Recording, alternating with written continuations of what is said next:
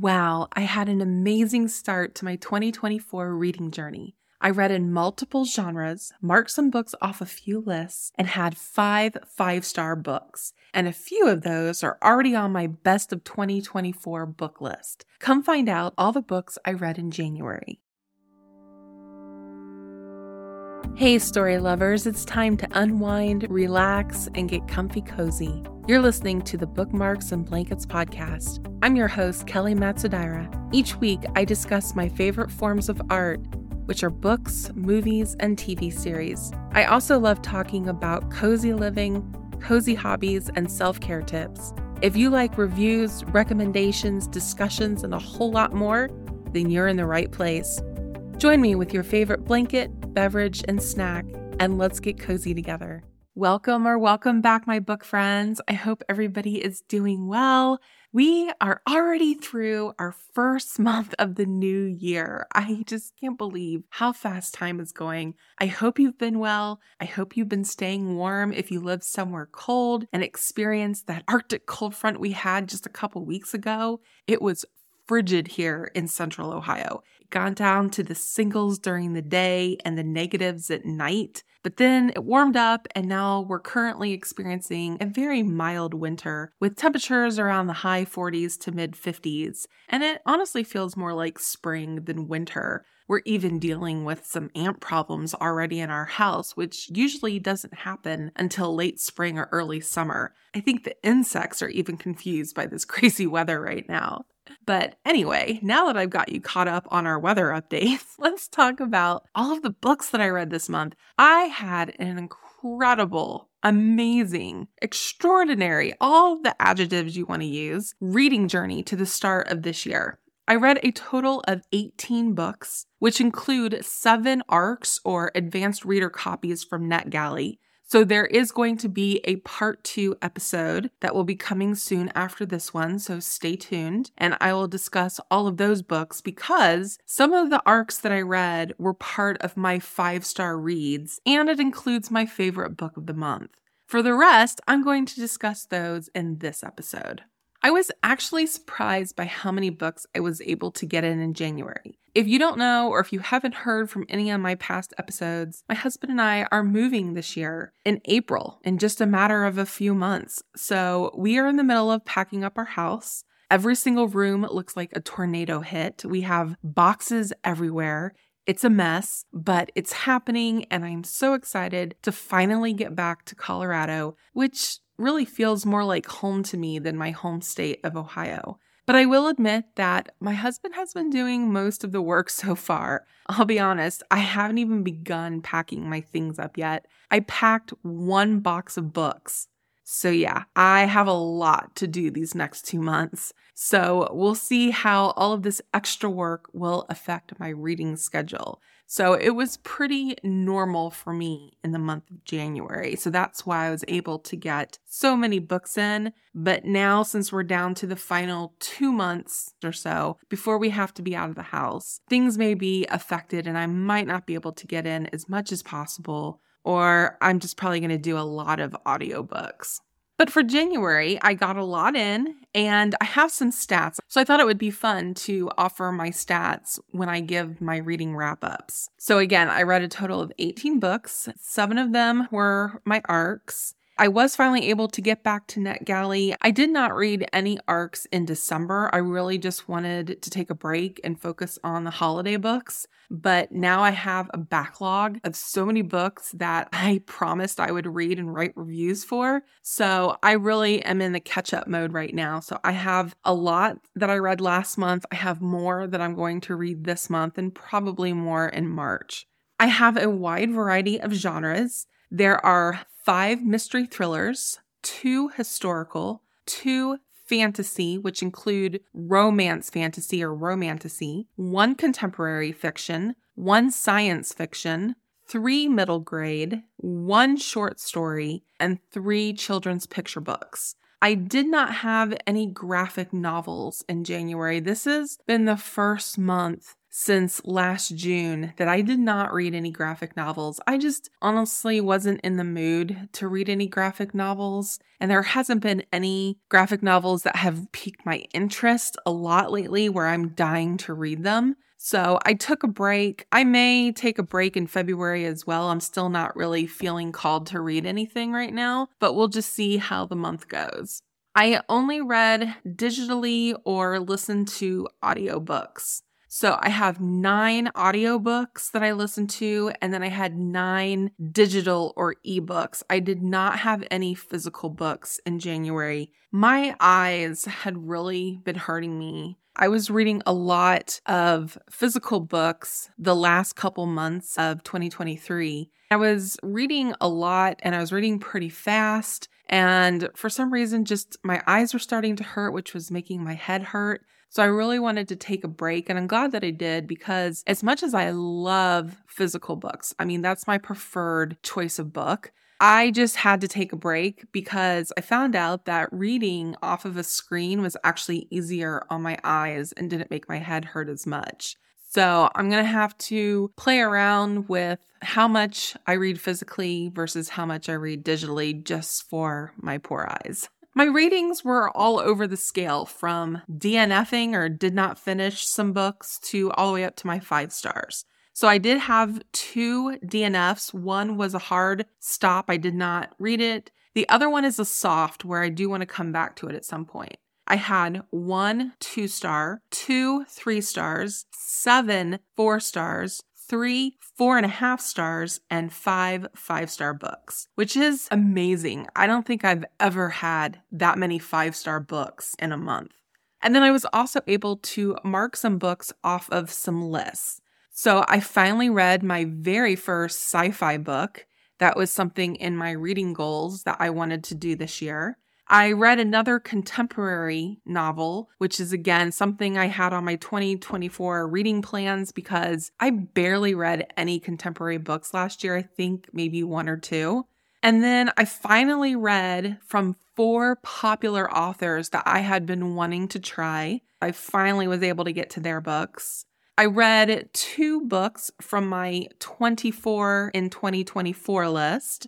And then one of my favorite booktubers, she's a Christian reader. She has a reading challenge called Read Christian Romance. It's a book a month for the whole year, and there's prompts that you fulfill. So I will include her video announcement if you're interested in joining this reading challenge. I'll link that in the description box as well as put it on my companion blog on my website. But I was able to get a book in for this reading challenge this month to fulfill this month's prompt.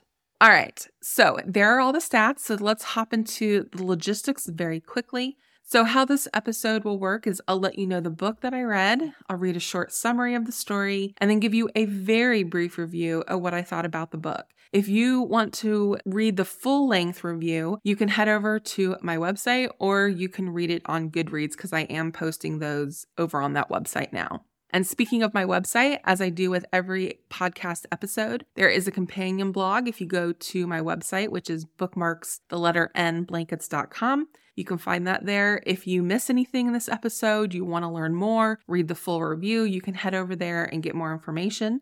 Also, speaking of Goodreads, if you want to know what I'm reading in real time, you can follow me over there. And again, read all full reviews. And I am starting to do backlog full reviews. I did not post reviews for every single book that I read last year, so I am working on getting those posted up in Goodreads as well this year.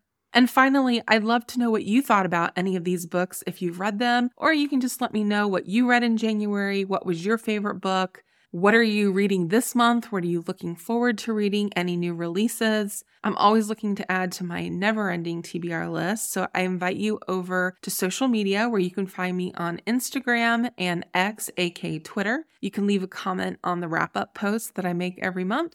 And with that, I think we are done. Without further ado, let's dive in.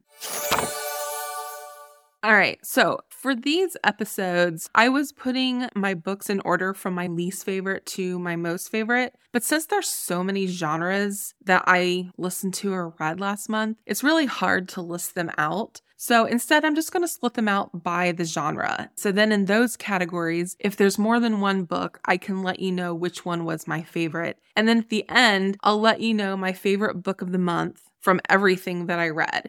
Now, that book is one of the arcs that I read, but it is out right now. So I'll go ahead and let you know what that is, a spoiler for, I guess, part 2. All right, so let's start with the worst books of the month. So I had 2 DNFs, or I did not finish these books. The first one was A Fragile Enchantment by Allison Saft. This was an arc that I had for NetGalley. It is a romance fantasy or a romantasy. And I'm not going to go into what it's about, but honestly, it was not for me. At the time when I had requested this book, I did not do enough research on it, so that is my fault. I did not realize that this was a queer LGBT plus focused book, and that is just not the type of book I would like to read.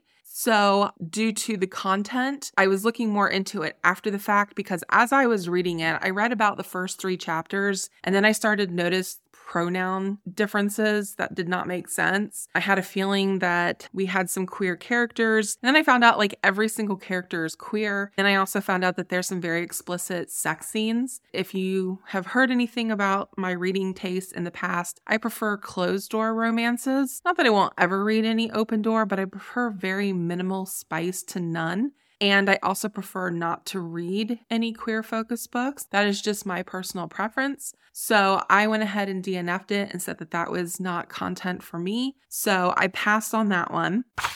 The next book was a soft DNF, and that means I will come back to it at some point. So I tried to listen to Green Glass House by Kate Milford. This is a middle grade fantasy book. I had heard so many good things. I actually had this on my winter TBR list if you listen to that episode. I was really excited to read this because I saw a lot of book reviewers who like to read middle grade books say that this is one of their absolute favorites and they were giving it 4 and 5 stars. But unfortunately, I had a really hard time getting into the story. It may have been the medium that I was using. So I was listening to the audiobook and I did not like the narrator. He sounded almost like a news anchor or a car salesman, and I just didn't like the delivery of how he was reading the story. And then the story itself was pretty dull and boring. I think I got through the first 25% before I decided to stop. I just really had a hard time getting into it. So I think maybe I will give it another chance, but instead I'll get either the physical book or just read the ebook and see if reading it compared to listening to it will make my enjoyment for it better. So that one I have not given up on yet, and I do want to come back at some point. I don't know if it will be this year. I don't have any plans to get back to it anytime soon, but I do want to give it another chance at some point. Okay, let's move on to the books that I did like, because there are a ton that I loved this month. So as we're talking about middle grade, let's talk about the first 2 middle grade books that I read. So the first one was Dead Voices by Katherine Arden. I did listen to the audiobook. I have the physical book, but I decided that the audiobook would be easier to listen to than to have to make time to read a book. And like I said, I was really trying to take a break from reading physical books. And this was narrated by Renee Dorian. I can't remember if she's the same from book 1 because I did listen to book 1 and it may be the same narrator. I want to say that it is. And this is a middle grade fantasy, and this is a sequel. So this is part of the Small Spaces Quartet. I read Small Spaces back in October and I really enjoyed it. I gave it 4 stars and it had the very creepy autumn vibes that I was looking for. Perfect for Halloween. This one I was really excited to read because this is set during winter time. In January, one of my themes was trying to pick up books that was set in the winter and would give me those winter vibes. So this was the perfect book for that. And I did give this 4 stars on Goodreads. In the first book, we are following a trio of friends, Ollie, Coco, and Brian. So in this story, we are picking back up a few months after book 1, and Ollie's dad has just won tickets to a ski resort. So she's bringing along Coco and her mother and their friend Brian, and they're all going to go spend what they think is going to be a relaxing winter break at this ski resort and go skiing with each other and just have a lot of fun. So once they get there, a snowstorm hits and then all the power goes out. So they're forced to stay in the main lobby area and they have to build a fire and they're drinking hot chocolate and there's board games. But then the children notice that there are some weird things going on. So from being snowed in, they start exploring the hotel and they start hearing things and they start noticing odd things happening. And Coco is convinced that she sees a ghost. And then Ollie starts having nightmares about these frostbitten girls that are asking for help. And then suddenly there's a mysterious guy who shows up at the resort and says he's a ghost hunter and that he's here to investigate the hauntings of this lodge. So the children want to trust him and they want to help him. They're not sure what's going on and who this stranger is, but they're trying to find out what are these dead voices and do these ghosts need any help. So I really enjoyed this sequel, possibly more than the first book because it involves the paranormal, specifically ghosts, which are my favorite type of supernatural story. And I thought it was a very creative concept. I would say it felt like The Shining meets Alice in Wonderland. So if that sounds good to you, then you may really enjoy this book. It was very creepy and eerie, which I loved. And it was perfect for wintertime, especially since they're snowed in, which is another horror or thriller element that I really enjoy reading about. I also enjoyed being back with the friend trio. Ollie was the leader of this group in the first book, and she had recently lost her mother in a plane crash. So it's just her and her dad now. She's the strong, resilient type. She's the fierce leader. And then we have Coco. She's the little runt of the group. She's very small and petite. They make fun of her size. She's been on the meek and timid side, and she lives with her mom. It's just her and her mom. And she's a bit underestimated by her friends. And then we have Brian. He's the boy of the group. His parents are from Jamaica, but he's viewed as the cool kid. He's very popular at school. And so they all became friends in book 1 when they went through that adventure. So now they are back in this story and the smiling man does return. So there are some things from book 1 that pop back up in this one. So I wouldn't suggest reading this book out of order. I guess you could read these books as standalones, but you may feel a little lost or feel like you're missing some elements. So I would highly recommend reading the first one before reading this one. Unlike how the first book centered around Ollie as she's dealing with the grief of her mother, this book focuses more on Coco as she begins to come out of her shell more and show everyone that she's more than just this nerdy, timid little girl. I really enjoyed watching her develop more and embrace the strength that she finds within herself. I had a lot more fun following her than I did Ollie's story in Small Spaces, and ultimately, she must save everyone. I thought the pacing was perfect. It's a short audiobook at around 5 hours or so it's really quick to get through. Again, I thought it was a bit creepier and more haunting, which I really loved. It kept my attention more, and I just really loved the aspect of winter and how it played a role in the story. So if you're a fan of the first book, then I highly recommend this second one. Okay, and then the second middle grade book that was my favorite between the two that I read was Snow and Rose by Emily Winfield Martin. And this was a cozy middle grade fantasy that for me was a 4.5, but I did round down to give it 4 stars on Goodreads. There were a few things that had a little bit of problems that prevented me from pushing it to 5 stars, but it was very, very close. So this is a retelling of Snow White and Red Rose. Now, I will say I have not read the original classic fairy tale, so for me, the retelling was kind of lost on me. I couldn't compare it to anything, but I really, really enjoyed this.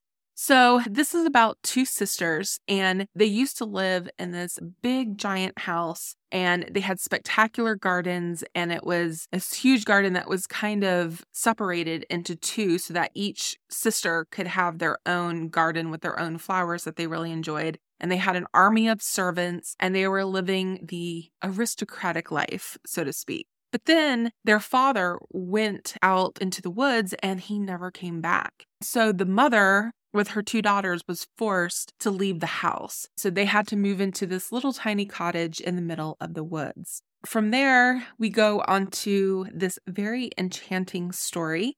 So I absolutely loved this story. It was so beautiful. It was very charming and sweet. So one of the biggest things that popped out to me was the illustrations. So there is some very, very beautiful artwork included with this book. I got the ebook off of my library app, and I highly recommend getting either a digital copy or the physical book compared to just listening to an audio. Or if you want to do a tandem, at least get the physical or the digital to look at while you're listening to this, because I really feel like the artwork helps to tell the story, and it is just absolutely beautiful. It uses watercolors, which is some of my favorite type of artwork. So I really love that aspect of it. But this was a very cozy, quiet, slower paced book that was perfect for wintertime. The majority of the story takes place during the winter.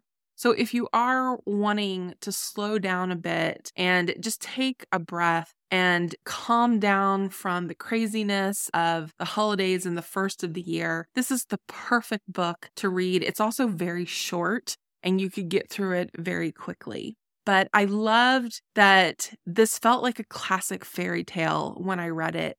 It's very enchanting. It's very whimsical. I love the sister dynamic between Snow and Rose. They complement each other very well, and they work together to solve a mystery. There's a magical, enchanted forest. They meet a new friend who knows a lot about mushrooms. I just really felt that the story was highly creative. I love the messaging. It was a bit predictable. I did figure out the mystery before the book ended, and that was partly why I had to lower my ratings, but I still really, really enjoyed it. There's also a very unique library. I don't want to spoil anything, but it's not like a normal library. So if you pick this book up, then you know what I'm talking about.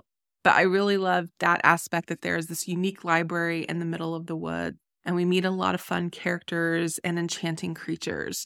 So I highly recommend this one. Okay, so let's move on to the one sci-fi that I read, which was my very first sci-fi book. And that was All Systems Red, which is the first book in the Murderbot Diaries series by Martha Wells. And I did listen to this on audiobook, and it was narrated by Kevin R. Free. I thought he did a great job. I really enjoyed listening to him. And this is a novella. So this is a very short audiobook. I think it was around 3 hours. So it's very easy to get in just a day. I took a couple days to read it, but you could easily read this in one day. And this was also up for a Goodreads nominee for Best Science Fiction back in 2017. Unfortunately, this wasn't exactly what I thought it would be. I gave this 3 stars on Goodreads, which is by no means a bad rating at all. But this wasn't quite what I thought it was going to be. So in this story, we follow a SEC unit who names itself Murderbot, and it accompanies humans who go on these explorations, and he's basically trying to keep them alive. So Murderbot has happened to hack its own governor module, so he's gone rogue. He's become a bit of a free thinker now. And all he wants to do is binge watch TV shows and watch entertainment because he hacked into that entertainment block and now he just downloaded all these TV series. So he just wants to be a lazy robot, basically. He still tries to complete his missions, but it's in a very sassy, ambivalent, cynical kind of way. So we follow this team of scientists on a distant planet, and they're conducting surface tests. So they're shadowed by Murderbot. But then a neighboring mission goes dark, and so it's up to the scientists and Murderbot to get to the truth of what's really going on. So the biggest strength for me that I really enjoyed about this book was Murderbot itself and its personality. It is so funny. I thought it was so clever to have this cynical, sarcastic, pessimistic, witty, almost at times self-deprecating robot that is easily irritated by its humans, and it has a dry sense of humor. It's so funny. At least on the surface, we see that that's how he is. And I keep saying he, but it's an it. There is no gender to this robot. But to me, because it was read by a male, it just sounded like it was a guy. But as we dive deeper with Murderbot, we see that it does get attached to its humans because it's trying to keep everybody safe. And there is a hint that there's something darker and nefarious in its past. So I wanted to learn more about that, but we don't really dive too much into its past. But it did really end up charming me, and it definitely keeps the reader attached to this robot. So you're experiencing what it's experiencing, and it was incredibly relatable and really fun to follow along. So that for me was the best part of the book. Now, after that point, this is where it lost me. So I felt like it was a bit too science-y for me. It's a bit too technical, and I started getting confused. So it was hard for me to follow along. And I don't know if it's because I was listening to the audiobook. Maybe it would have been easier if I was reading it. But just listening to it, I was really starting to get lost and letting it play in the background and not paying as much attention, I will be honest. It is a bit slow. Nothing really happens until about the last quarter or the end of the book. So I found myself being very bored. So the plot in this book, and I found out in the other books in the series, because this is a 9-book series right now, I believe. I think they might be making a TV show out of this. I saw somebody talk about that. I'm not quite sure. Don't quote me on that. But the plot isn't as important to the story. It's more of a character-driven with Murderbot itself. So therefore, because the plot wasn't built out as well, I found myself very, very bored, and I just didn't care. And then the side characters, they have no depth to them. They're very one-dimensional. There was quite a few of them, and I had a hard time keeping track of them, and I just didn't care about any of them. I didn't care what happened to them. And because this is a novella and it's very short, the world building is very, very underdeveloped, and it was very lacking. I feel like this could be a really interesting world if we had more to work with. But unfortunately, because it's condensed in such a short book, that it really missed an opportunity for us to fall in love with this world. So I didn't really get to learn at all about what this world's about. But I will say that I enjoyed the ending. It intrigued me enough that I would like to pick up book 2 to see if I want to continue in this series. At this point, I'm very hesitant if I want to continue in this series, but thank goodness these are very, very short books. I may want to, depending on how the second book is, but if I'm still bored to tears and nothing's really happening, then I may just stop at 2 of the books and not continue in the series. But I'm not going to follow the series just because of the personality of a robot that I really like.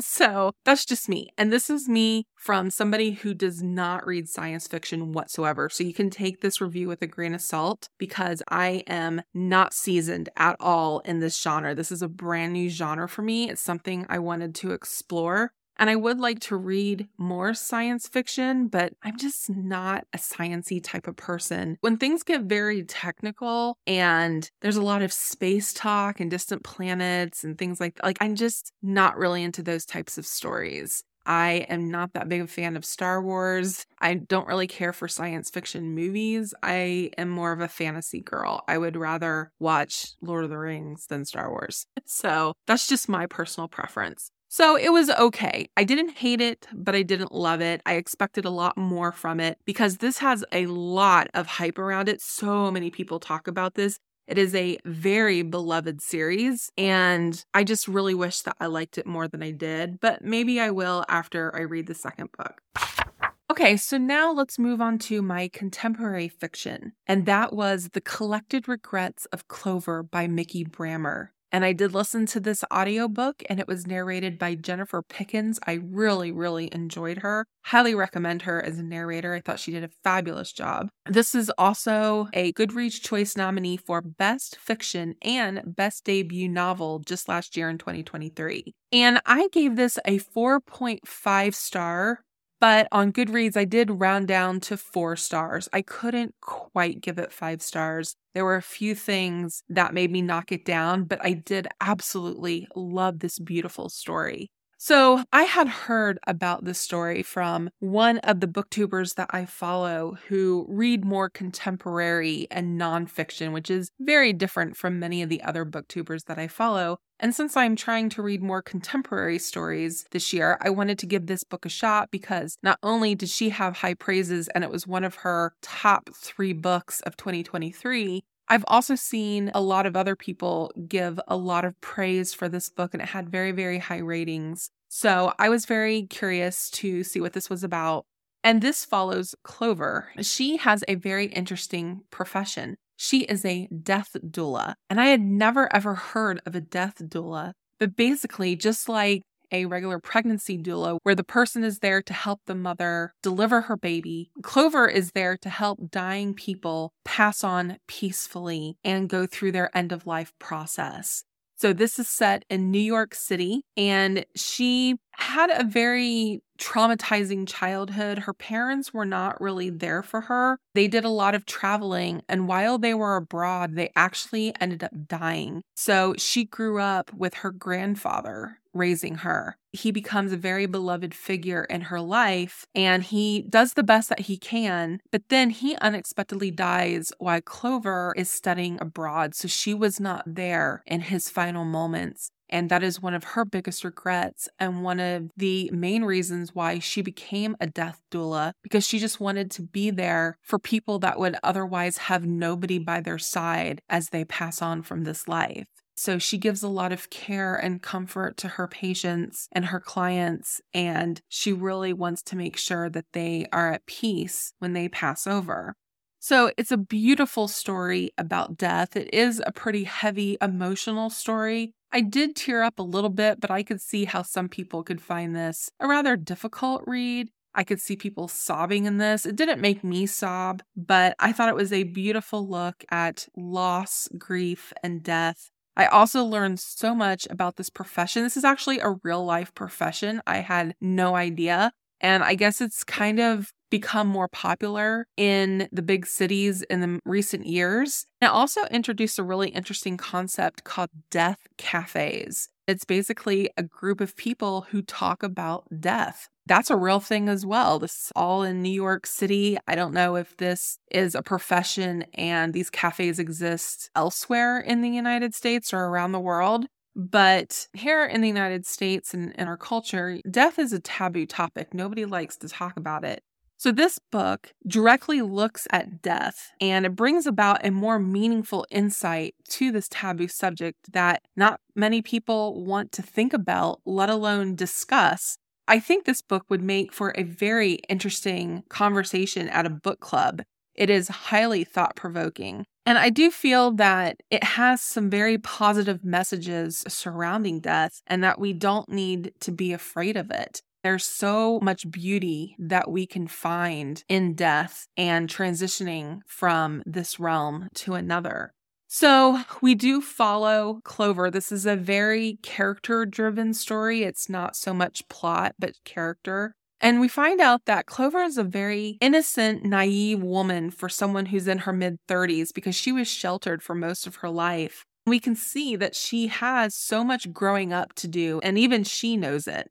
We can see that she's emotionally stunted in many ways, but I really liked getting to know her. She was an easy character to love. And she keeps notebooks of the regrets from the dying people in the story. So she begins to look back at what people previously spoke about of what they regretted on their deathbed. She uses their advice to improve her own life, and she takes their wisdom so that she can live by it so that she won't have many or any regrets when she comes to the end of her life. So we see herself opening up to friendships and even take a romantic interest in this guy she meets. So there is a romance as a subplot, and it's adorable. It's so satisfying. I loved the ending for her. I enjoyed the romance aspect in that it didn't just look at death the whole time. But I feel like you can learn a lot from this book, and just the way Clover approaches death She's so kind and caring, and she cares so much about her patients, and she really gets attached to this one woman. There's so many great tips and advice that you could get from this book of what to say, how to act, how to even interact with the family of the person that's dying. I felt like there was so many wonderful life lessons that you could get from this book. And I really want to buy a physical copy and reread it and annotate it because there are so many great quotes and passages. I will say, from my conservative background, that it leans towards some progressive thinking. And there are some messages that I didn't agree with. There is a side character that is bisexual, and she becomes involved in this poly relationship with this man and woman. And that was a little bit of a turnoff for me. I didn't really like that. But overall, I really love this story. And at the end of the audiobook, if you listen to the audiobook, which I highly, highly recommend, there is about a 30-minute conversation with the narrator and the author.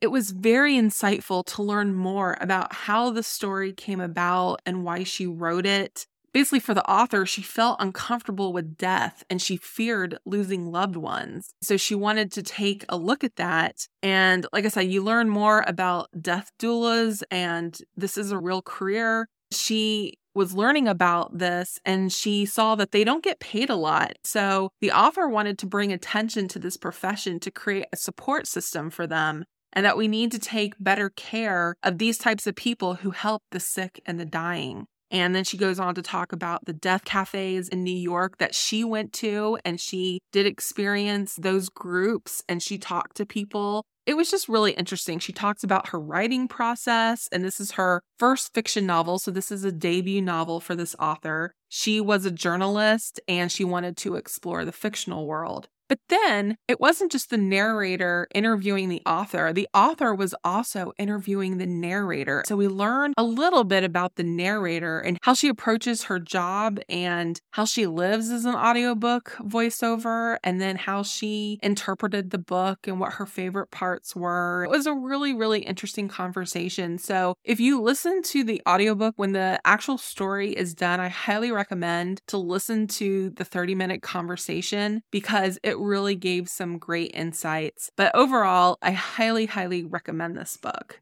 It was beautiful.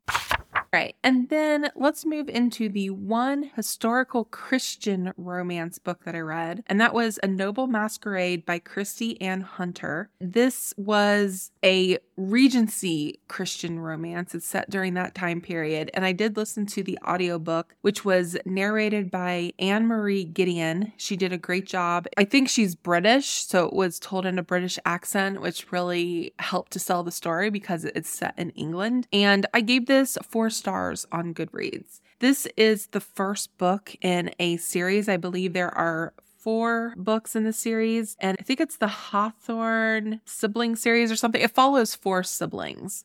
So in this story, we are following Miranda, and she is every bit of a lady, but she longs to be bold and carefree. She is now entering her 4th season, and she's still single and approaching spinsterhood in the eyes of society. So she's starting to get really frustrated, especially with her younger sister. She's coming up on her 1st season and everyone's fawning all over her, and she gets a little bit jealous. So she pours her innermost feelings into some letters that she writes to her brother's old friend, who is a duke. And she has no intentions of ever sending these letters with her private thoughts on them.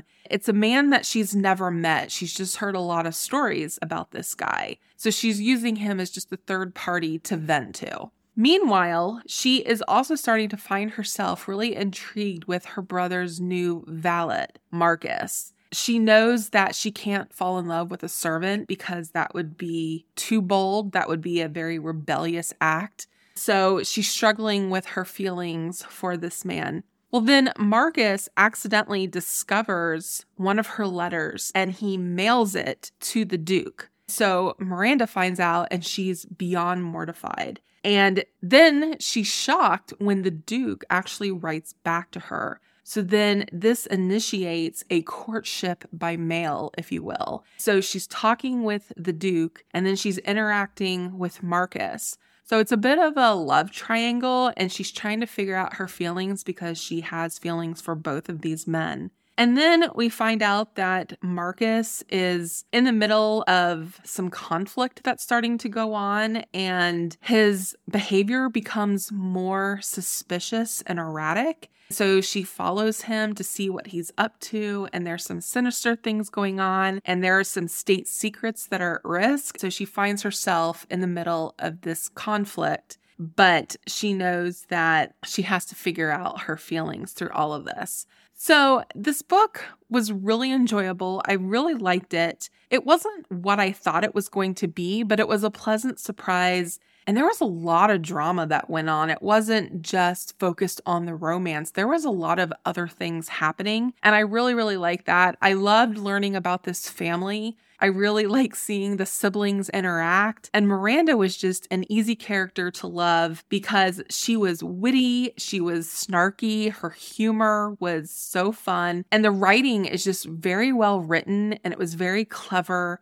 I love this time period of the Regency time period, and I just felt like I was transported back in time, and I loved being back in the London season and seeing all the balls and the dresses and all the parties, so that was a lot of fun. This is a dual POV, so it's told from the point of view of Miranda and the Duke. So I really, really enjoyed this. I might have enjoyed this more if I read it instead of listening to it. I really enjoyed the narrator. It was nothing on the narrator's side. I think there was just a lot going on to be able to decipher what was happening. And listening to it, I was starting to get a little confused at times, and I'd have to rewind and go back to really listen to what was happening. And because there was so much going on, I started tuning out to the narration. So I really would like to buy a physical copy and reread this book and see if maybe I feel a little bit stronger towards it, because a lot of the Christian fiction booktubers that I follow absolutely love this book and they've all given it 5 stars.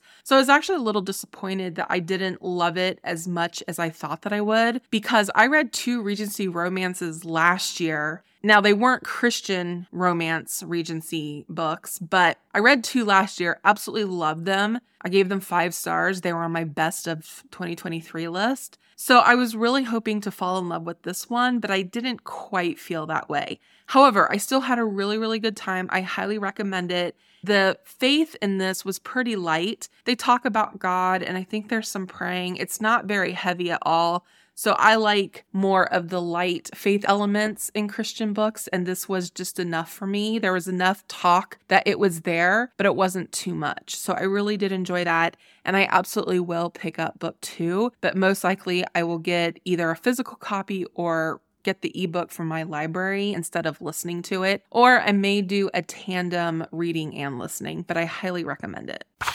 All right, now I'm going to talk about the 2 fantasy books that I read in January. The first one, funny enough, had the month in the title, and that was The 10,000 Doors of January by Alex E. Harrow. I listened to the audiobook, and it was narrated by, funny enough, January Lavoie. So there's lots of January going on in January.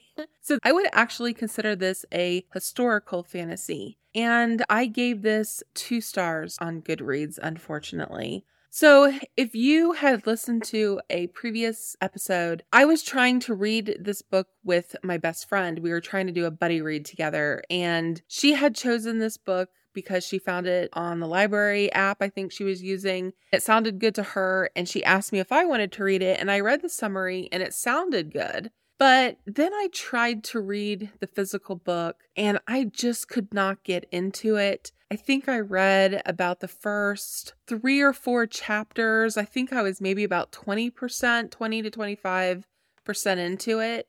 I just was not liking the story. I just could not get into it. But since I was trying to buddy read with her, I didn't want to give up on it completely. So I tried the audiobook and thought maybe choosing a different format would help. And it did in a way, because I actually did get through the whole thing, but I had to speed it up almost to 2 times the speed just to still get through it. So this story is about this girl named January. This starts out in the summer of 1901 when she is just 7 years old, and she finds a door in the middle of a field. So she goes through it and she's on this seaside cliff and she doesn't know where she is. She doesn't know what it is, but she just stays there for a few minutes and then she goes back through the door to her world.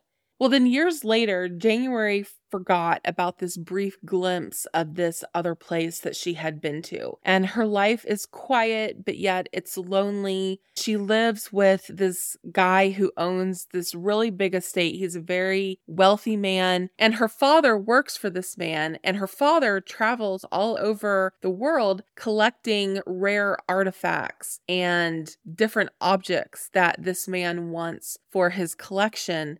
Basically kind of like a museum. So she stays with the wealthy man. Then one day she stumbles across this strange book. Inside this book, she is learning about other people who have come across doors in their lives and have gone through doors to other worlds. So then it just takes her through this journey through the stories. But then in real life, she sees another door and she goes through it and she starts to ask a lot of questions, and it just takes her to places that she never knew that she would go. So I'm trying to hint around what happens so I don't spoil anything. But unfortunately, I just still was really bored out of my mind with this. It is so slow paced. It barely kept my attention. And like I said, I had to increase the speed of the audio because I just did not really care for it. There's not much plot or action at all. I didn't like the story within a story concept. That was really hard for me to wrap my mind around and to follow. It got confusing at times. I had a hard time visualizing what was actually going on. I couldn't connect to any of the characters, and it wasn't what I was expecting at all. It sounded better on paper. The summary sounded better than what the book actually was. I will say that the writing is beautiful. I think she's a very well-written author. It was lush, it was lyrical prose, but it was too much. I like flowery prose, but this was way, way too much, where it made the story distracting and made it hard to follow along. It just felt very pretentious and heavy-handed and just way overdone. I just felt like it really missed the mark of what this could have been. And I just can't, unfortunately, recommend this book. However, I am curious to read more from this author. This author just had a brand new book come out last year. It's called Starling House, and everybody was talking about it. It's about a haunted house. It's perfect for spooky season. So a ton of people were talking about that. Plus, my friend had already read another book of hers. She went ahead and read The Once and Future Witches, and she said she devoured it and she loved it. And then she said she wanted to read A Spindle Splintered, which is a very short, I think it might be a novella, because on my library app, that book is only around 3 hours or so, and it is a duology. So I told her, well, if you really liked another one of her books, and I've heard so many people talking about Starling House, which I'm on a very long wait for that one, so I don't know when I'll be able to get to that one. But I said, if it's not over the top, flowery, too descriptive prose, then I will read it and check it out. But if it's like how January was, then I'm probably not going to like it. So I am going to check out another one of this author's books. I might check out 2 more. I have A Spindle Splintered on my list to read in February. But I'll see how this one goes if I do want to continue and try to read Starling House, because I am really interested in that one. I heard it's a really intriguing take on a haunted house. So I thought that that would be perfect for around spooky season. So maybe September or October. But we shall see. Unfortunately, I just could not get behind A 10,000 Doors of January. I guess I missed what all the hype is about with that one. It was just not for me.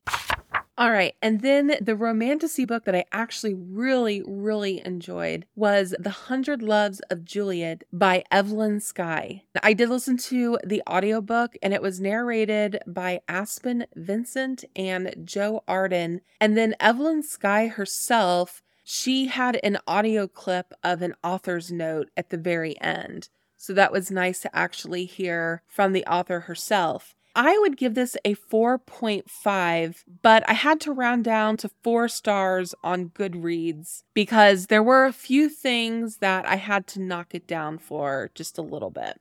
But this story follows Helene, and she just had a really bad breakup. So she runs away to Alaska to find some peace and quiet. And she's been dreaming of becoming an author. So she has bits and pieces of a novel. She just writes different scenes down and some short stories here and there. And she's hoping to now have time to finally write the entire book. She had a job of being a journalist, so now she wants to get into fiction writing. And on her first night there, Helene meets Sebastian Montague. He's this gruff fisherman, and he looks exactly like the hero in the book that she's working on.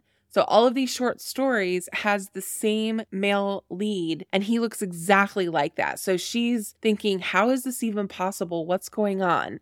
Well, then Sebastian seems to recognize Helene, but then he lies about it and he tries to brush her off, even though there is some pretty hot chemistry between the two of them. It's quite immediate and undeniable. And it turns out that Helene is Juliet reincarnated, and Sebastian is Romeo that is lost in time.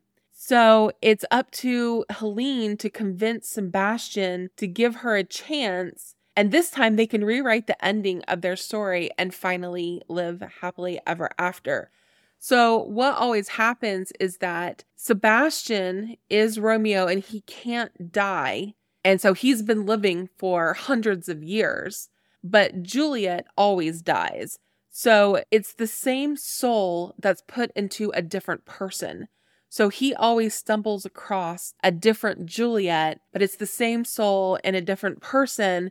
And she dies every single time that they start to fall in love and try to get together. And so in the first part of the story is basically he's trying to convince her that, one, he's not crazy and that she really is the reincarnation of Juliet from Romeo and Juliet. And then the second half of the book is they do start to fall in love, and it's more of trying to figure out how to beat this curse so that she doesn't die and they can actually live and be together for once and for all. So I really, really enjoyed this book. It was dual POV between Helene and Sebastian, so that's why you have the two narrators. And I really, really enjoyed the narrators. I thought they did a great job. So I highly recommend listening to this audiobook. And at times, it reminded me of The Invisible Life of Addie LaRue by V.E. Schwab. If you've ever read that book, I kind of felt a little bit of those vibes. And then I've never read the book, but I've seen the movie The Time Traveler's Wife. And it kind of felt like that too. So it kind of felt like a mix of those two stories. I just thought it was a really, really interesting concept. I picked it up because it is set in Alaska, so it did feel very wintry. The whole story doesn't take place in Alaska. They do end up traveling overseas, but a lot of the story does take place up in that northern cold territory. So you really feel those winter vibes, and that's what I wanted. And it is pretty romantic. I would say it's swoon-worthy if you're looking for that type of a story. I really liked both of the characters. Sebastian is really rough with her at first, but you can see why he's very protective of his feelings because he just wants to protect her and look out for her because he has such a bad history with all of these Juliets dying on him. So he's stuck in the past. And so the pattern just continues and perpetuates this tragedy by his own misery and remorse that he has. And he wants to feel unafraid and he wants to stop blaming himself for all the past deaths of Juliet. And then you have Helene coming in here and she is starting over from a cheating husband. She's very witty, she's funny, she's strong-willed and independent. And she comes in very optimistic and she's like, let's live in the present, not in the past. And let's not be fearful of the future because no destiny is ever certain. No one can foretell the future. Anything can happen to anyone at any moment. So there were a lot of little life lessons like that, and it made me cry in some parts, and other parts I was really swooning with them. I was really rooting for the couple the whole time. It was very easy to like them, and I wanted them to be together. I think I want to buy a physical copy of this book and go back and reread it and annotate it, because there's a lot of great quotes in this story. And it's a great look at loss and grief and death as the underlying themes. It also gives you the chance to figure out, what would you do if you were in this circumstance? So it kind of got deep on some levels. It wasn't just some shallow rom-com. It really wasn't. It was more of a romantic drama. I really, really enjoyed it. There is a little bit of cursing and some vulgar language, but there is no spice scenes. There is a bedroom scenes, but there's no details. I would say it's PG. So it is a clean romance book. I just wish there wasn't the cursing and the vulgarity that was in it, but it wasn't terrible. And then at the very end, the author had, like I said, a clip where she came in and she talked about her inspiration for the story came from her own life. So she got married, and 10 months after she married her husband, they found out that he had a terminal disease. And then 6 months later, his lungs failed and he was forced to be put on a machine and he almost died. But then he got this double lung transplant. And so it felt like he was reincarnated. And that's when she realized that tomorrow is not promised. So she had this big question in her head. How do you love someone when you know their time is short? So that was the whole inspiration for this book. And she talks about how life is never guaranteed, but it's much harder when fate attaches itself to you because of this disease that her husband has. And you don't know when grief will be right around that corner, and you don't know what to expect. And so she talks about how she and her husband chose to stay together and not run from this disease. They chose love. They treasure every day, every month, every year together. And he is still alive, to my knowledge. She talks about when he finally does die, she knows that it's not going to be the end because she knows she will find him again some way, somehow. And I could really relate to that because my husband and I, we have always said that we feel like we are soulmates and that we do find each other in every life. And we're so grateful that we found each other really early on in this life. He was only 21 and I was 25. So we tell each other that we will find each other in every life that we live. And it's never going to be the end for us. So I could highly, highly relate to that because I talk that way with my husband. So like I said, there was a lot of great moments to learn from, and I highly, highly recommend it. I loved it. All right. And then for my last category, I have 4 mystery thrillers. Now, I know this episode is starting to get really long, so I want to try to go through these pretty quickly, but I also don't want to give too much away because I really feel like with mystery and thriller books, I think it's really good to go in blind, or a little bit blind at least, so you don't know too much so you can be surprised. I was really, really feeling mystery and thriller in January. I read a couple in December. One was a cozy mystery. One was just a straight up mystery. It was a murder mystery. I think I read one in November, and it wasn't really since September and October that I had read some good mystery thrillers. So I was really feeling the vibe of mystery and thriller and was just dying to read a bunch of these. So I did. So I'm going to talk about 4 in this episode, and then I have 2 more that I will talk about in the next episode. So the first one on my list was actually a short story, and that was Ankle Snatcher by Grady Hendrix. This was part of the Creature feature. It was a collection of horror and mystery thriller short stories on Amazon Prime. So I was able to get this for free through the app.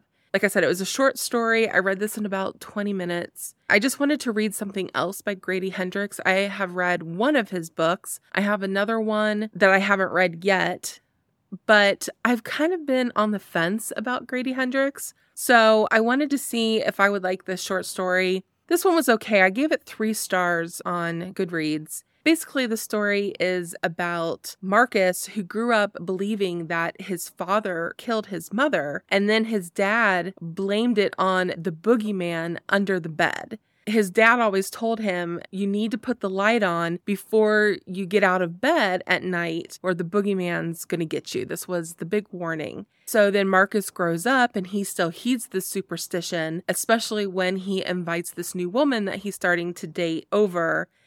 Things happen and you're trying to figure out, is there really a creature or the boogeyman under the bed, or is there just something psychological that is going on in this family?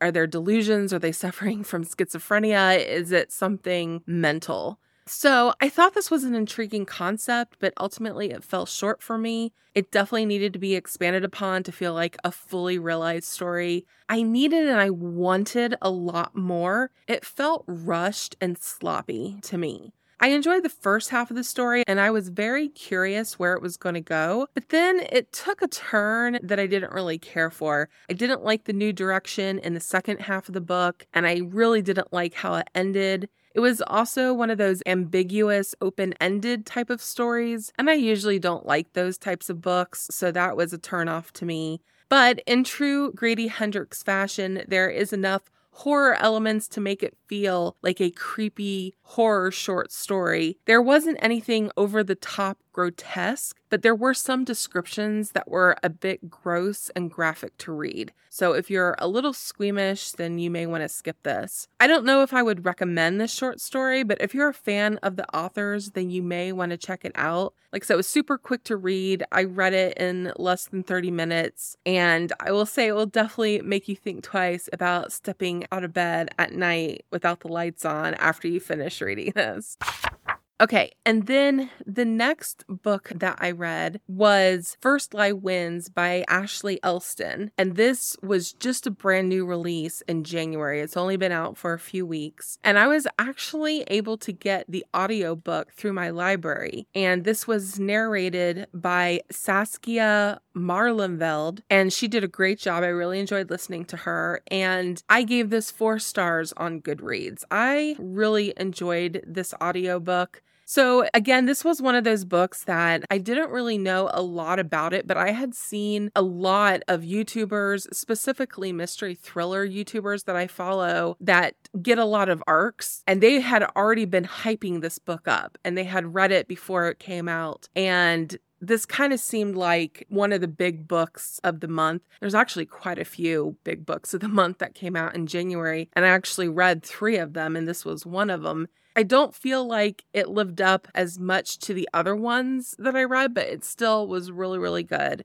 So this story follows Evie Porter, and she is given this name and a location by this mysterious boss, Mr. Smith, that she works for. So then she tries to learn everything about the town and the people that are there. Then she has Mark. And so the Mark in this story is Ryan. She starts to have feelings for the Mark. So this is a bit different than her past jobs. So she's trying to figure out what's going on with the Mark that she's been assigned to, but then she's also trying to figure out the real identity of Mr. Smith. And she knows that this job is going to be different because of these feelings that she's starting to have for her Mark. And she knows she can't make any mistakes because she made some mistakes in the past and some things came up. So you learn about that. And she's working really hard to stay clean with her record and play nice and do what she's told.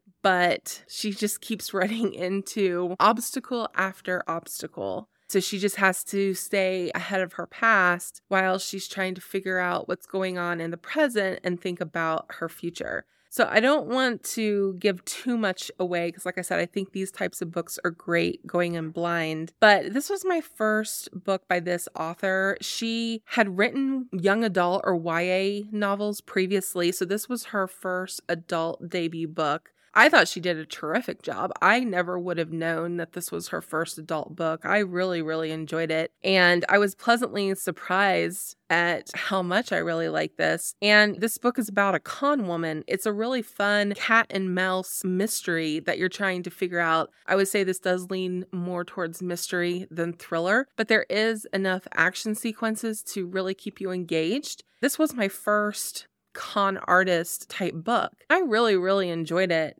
It really felt like, with the mysteriousness behind her boss and she never knew who it was, it almost felt like a Charlie's Angel, where you're trying to figure out who is the voice behind the phone calls. But this story is a lot more sinister than Charlie's Angels, but I just kind of got those vibes from it. But the story was very intriguing. It keeps you guessing the whole time. I think it would be very bingeable. It would definitely keep you turning the pages, or for me, I just wanted to keep listening to it. There is some language in it, but it wasn't so bad that I had a hard time with it. And I can't remember if there were any spicy scenes. I don't remember any spicy scenes. So that was great. And I felt like it wasn't super twisty, but it had enough twists and turns that I didn't know who to trust. I didn't know what to believe at times. And it really weaves in clues here and there throughout the whole story. It had really nice pacing to the story, and the reveals were spread out. It didn't feel like one big dump of reveals at the same time. They were spread out real nice throughout the story. And I thought Evie was a really likable character. I was rooting for her the whole time. And she had a really rough past, and we get to know her through past timelines. So we find out her origin and where she came from and how she got into this business. And then we see her on some past assignments leading up to the future. So it does jump back and forth between past and present timeline. It didn't feel jarring to go between the different timelines, so I really enjoyed just learning about her through that. But what kept me from giving this 5 stars is that I just wasn't quite pulled in the way I would like to be with these types of stories. It didn't resonate with me like some of the other mystery thrillers that I read in January. It didn't blow my mind with anything super exceptional, but I still really, really enjoyed this book and highly recommend it. I recommend the audiobook, but I think you could also read this digitally or physically, and it would still be very bingeable and engaging. Okay, then my next mystery thriller, you could also include this with horror, is The Winter People by Jennifer McMahon. I listened to the audiobook, and this was narrated by Cassandra Campbell. I also gave this 4 stars on Goodreads. So I had been hearing so much about Jennifer McMahon, and that she writes more of the horror-esque mystery thrillers. I was really curious because so many people have hyped up this author, and I just wanted to read one of her books, and this became available. Plus, I wanted to read something that was in the wintry setting, and this was perfect. So I think this is also one of her more popular books. I'm really glad that I read this. I thought she did a wonderful job. I thought the narrator did a really great job, and the writing was superb. It was very descriptive and immersive and engaging. I had a really, really good time with this one. So this story is set in West Hall, Vermont. There's always been these strange disappearances in this town. So then all these legends and myths have started coming out about what's really going on in this town. One of the most mysterious incidences that have happened is that Sarah Harrison Shea, who back in 1908 was found dead in the field behind her farmhouse. And it was just a few months after the tragic death of her daughter. So then we fast forward to present time, and it doesn't say when present time is, but I'm guessing it's now. So now we meet 19-year-old Ruthie, and she lives in the same farmhouse that Sarah lived in with her mom and her younger sister. Well, Ruthie wakes up one morning and her mom has vanished. So she and her sister are trying to search for clues to figure out where her mom is. And in trying to figure all that out, she comes upon a copy of Sarah's diary that was hidden beneath the floorboards of her mother's bedroom. So she starts reading this diary and getting sucked into this historical mystery of what happened to Sarah. And she's realizing that she's in the same house and some of the weird things are starting to happen to her. We start to see some connections, and she's wondering if history is going to repeat itself. So I went in pretty blind to this book. I knew it was a horror, but I wasn't sure what else was going to happen with it. There are some supernatural elements, so that was a nice surprise, and I really, really enjoyed that. There is basically a ghost story, and I love ghost stories. This is perfect for winter. The setting is cold and snowy. I think it's set in January, so it's a perfect time to read at the beginning of the year during the winter season. It was very atmospheric. And you know you're in a town, but since a lot of the story takes place in this farmhouse, it also feels like this isolated area. And I really like the isolation feeling during winter in a mystery thriller book. I wouldn't call this a true horror. It was spooky and eerie and had some very creepy parts, but it wasn't so scary that I couldn't read this at night or listen to this at night. It didn't give me any weird nightmares or anything like that, but it was a little strange. It was really weird, but in a really good way. I've read weirder books than this one, but it was a little bizarre.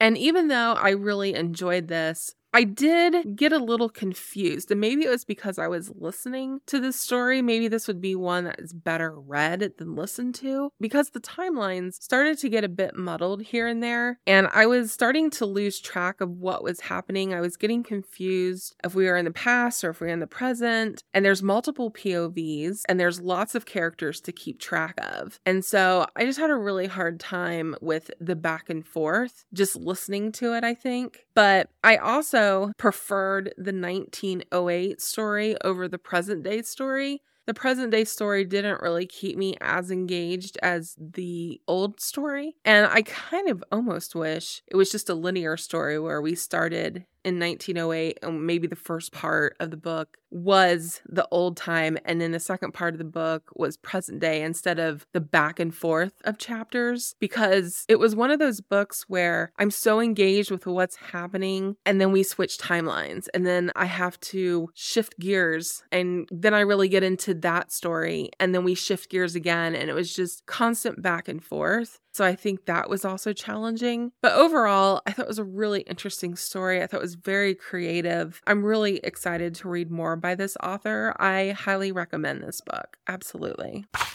Okay, and then the final book that I have on this list is probably my favorite if I'm just looking at this list and not every book that I read in January, and that was The Only One Left by Riley Sager. And I did listen to the audiobook, and this was narrated by Don Harvey and Christine Lakin, and I loved this book. I gave it 5 stars. This was my first Riley Sager book.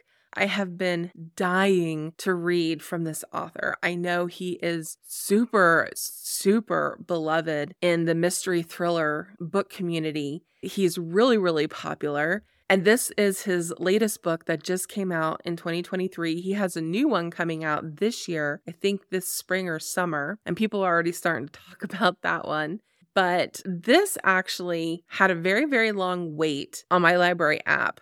But I was able to do one of those skip ahead. And so as soon as that was available to me and I could skip the line, I absolutely was like, yes, please. So I was able to get my hands on this a lot sooner than I thought that I would. And I'm so happy because I have just been dying to read one of his books. And I've heard so many good things about this book. Now, I have heard a lot of mixed reviews, but I feel like I've heard more good than bad. And I will have to side with the good on this one. So this story is set in Maine, and it revolves around this really wealthy family who lives on this mansion called Hope's End up on the cliff on the seaside up in Maine. So we have this big Gothic-like mansion that is on top of this cliff, and that itself is like its own character, and I really, really enjoyed that.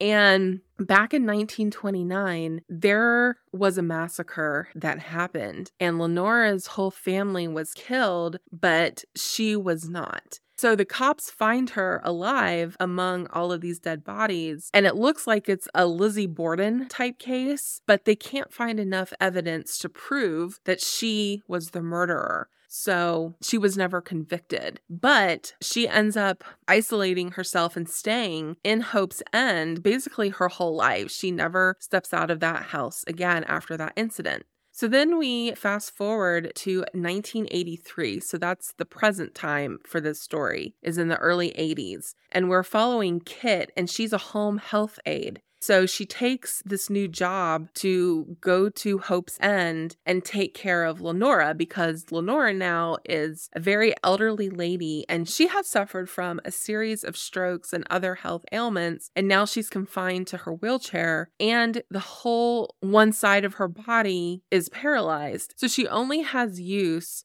of one of her hands. And so she can only communicate by using a typewriter and typing to Kit. And so once Kit comes in and starts taking care of her, Lenora feels this kindred connection with Kit and says, I want to tell you everything. So she finally, after all these years, wants to come clean and tell her story of what really happened that night. So that's all I want to say about that. I don't want to go into any more detail because, oh boy, this book takes you on a ride. And not just a ride, a wild, crazy, bizarre, twisty ride of a time. Oh my gosh, it was so good. I loved it. And like I said, this is another book that I tried to go into blind, but I had just heard so much about it that I had an idea of what was going to happen, but I had no idea what was going to happen. And I do recommend going in as blind as possible. Hopefully I didn't spoil anything, but I love this story. I thought the pacing was great. It is so addicting and bingeable. It kept me guessing the whole entire time. And when I thought I knew what was going to happen, there was a twist and then another twist.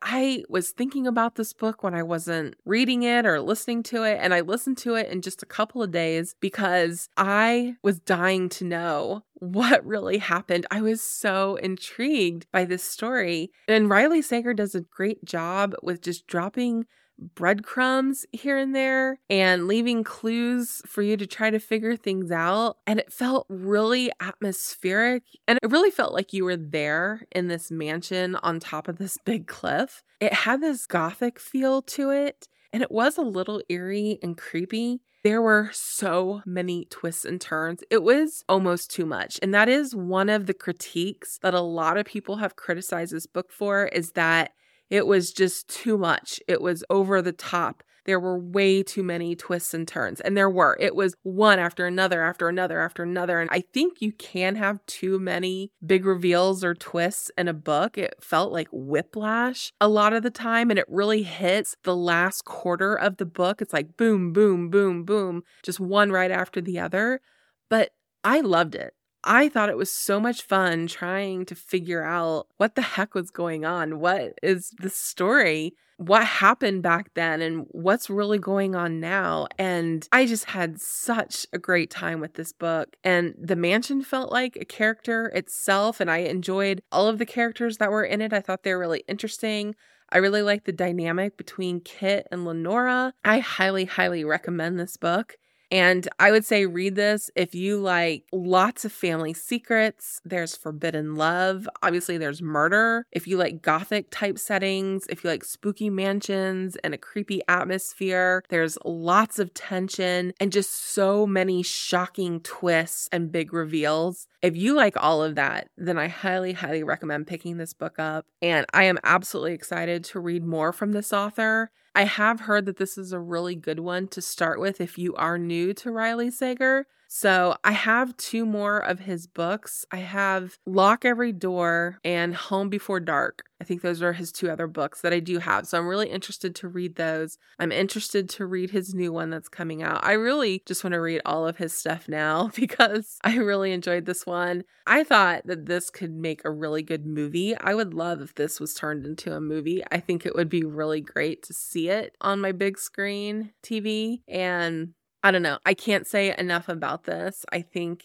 you just need to pick it up and experience it because it was an experience. And I really enjoyed the narration by these 2 narrators. I was so engaged and highly recommend the audiobook. It just sucked me in from the very beginning and I had such a great time.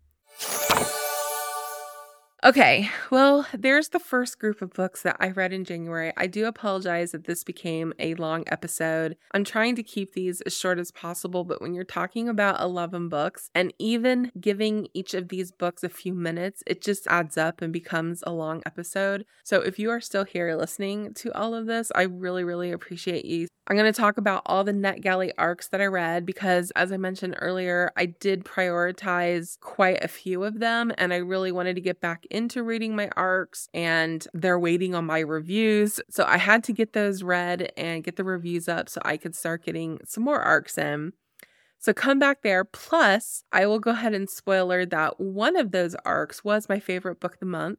And I'll go ahead and let you know that that was The Heiress by Rachel Hawkins. Now, it was really, really hard to try to narrow down my favorite book of the month because it really was a three-way tie between that one, the Riley Sager book, The Only One Left, and then I also read The Fury by Alex Michaelides. And that's his most recent one that is out. Everybody's talking about that one. Everyone's talking about the Rachel Hawkins book. And all three of those were 5-star for me. I absolutely loved every single one, but I would say Rachel Hawkins' book stood out a little bit more than the other two because I am still thinking about that book a month later, and I just love so much about it. So come back to hear all my thoughts about that book and all the others that I really enjoyed reading. And I'm also happy that in January, I was able to get 2 books off of my 2024 list. And that was The Noble Masquerade and then The Only One Left. So I had created an episode, if you haven't listened to it yet, where there were 24 books that are high priority for me to read. Basically, they're must reads in 2024. So if I want to read all 24, then it's 2 books a month. So I was able to hit 2 books in January. I think continuing forward, reading 2 books on this list every month should be pretty easy to do. And they are my top priorities of the year, so I really, really want to get to those. So I was happy to get 2 of them off of my list. And if you want to hear what those 24 books are, if you haven't listened to it yet, you can go to that episode. It's already on the podcast, and you can get the full list there. All right, so that's all I have for this episode. Again, I appreciate you for sticking around and listening. So until next time, my sweet friends, happy reading. Well, that's all I have for this episode. If you missed anything, you can find the companion blog on my website at bookmarksandblankets.com. That's bookmarks, the letter N, blankets.com. If you enjoyed today's discussion, please consider subscribing to the podcast so you don't miss any episodes. Also, if you feel called to do so, please share this podcast with others who you think may be interested in this type of show. Or if you have a few minutes, I'd love for you to write a quick review. This helps me reach more people, and I would greatly appreciate it. If you would like to support the show even more, you can join my Patreon community at patreon.com/bookmarksandblankets. Until next time, my friends, please remember to take care of yourself and always stay cozy.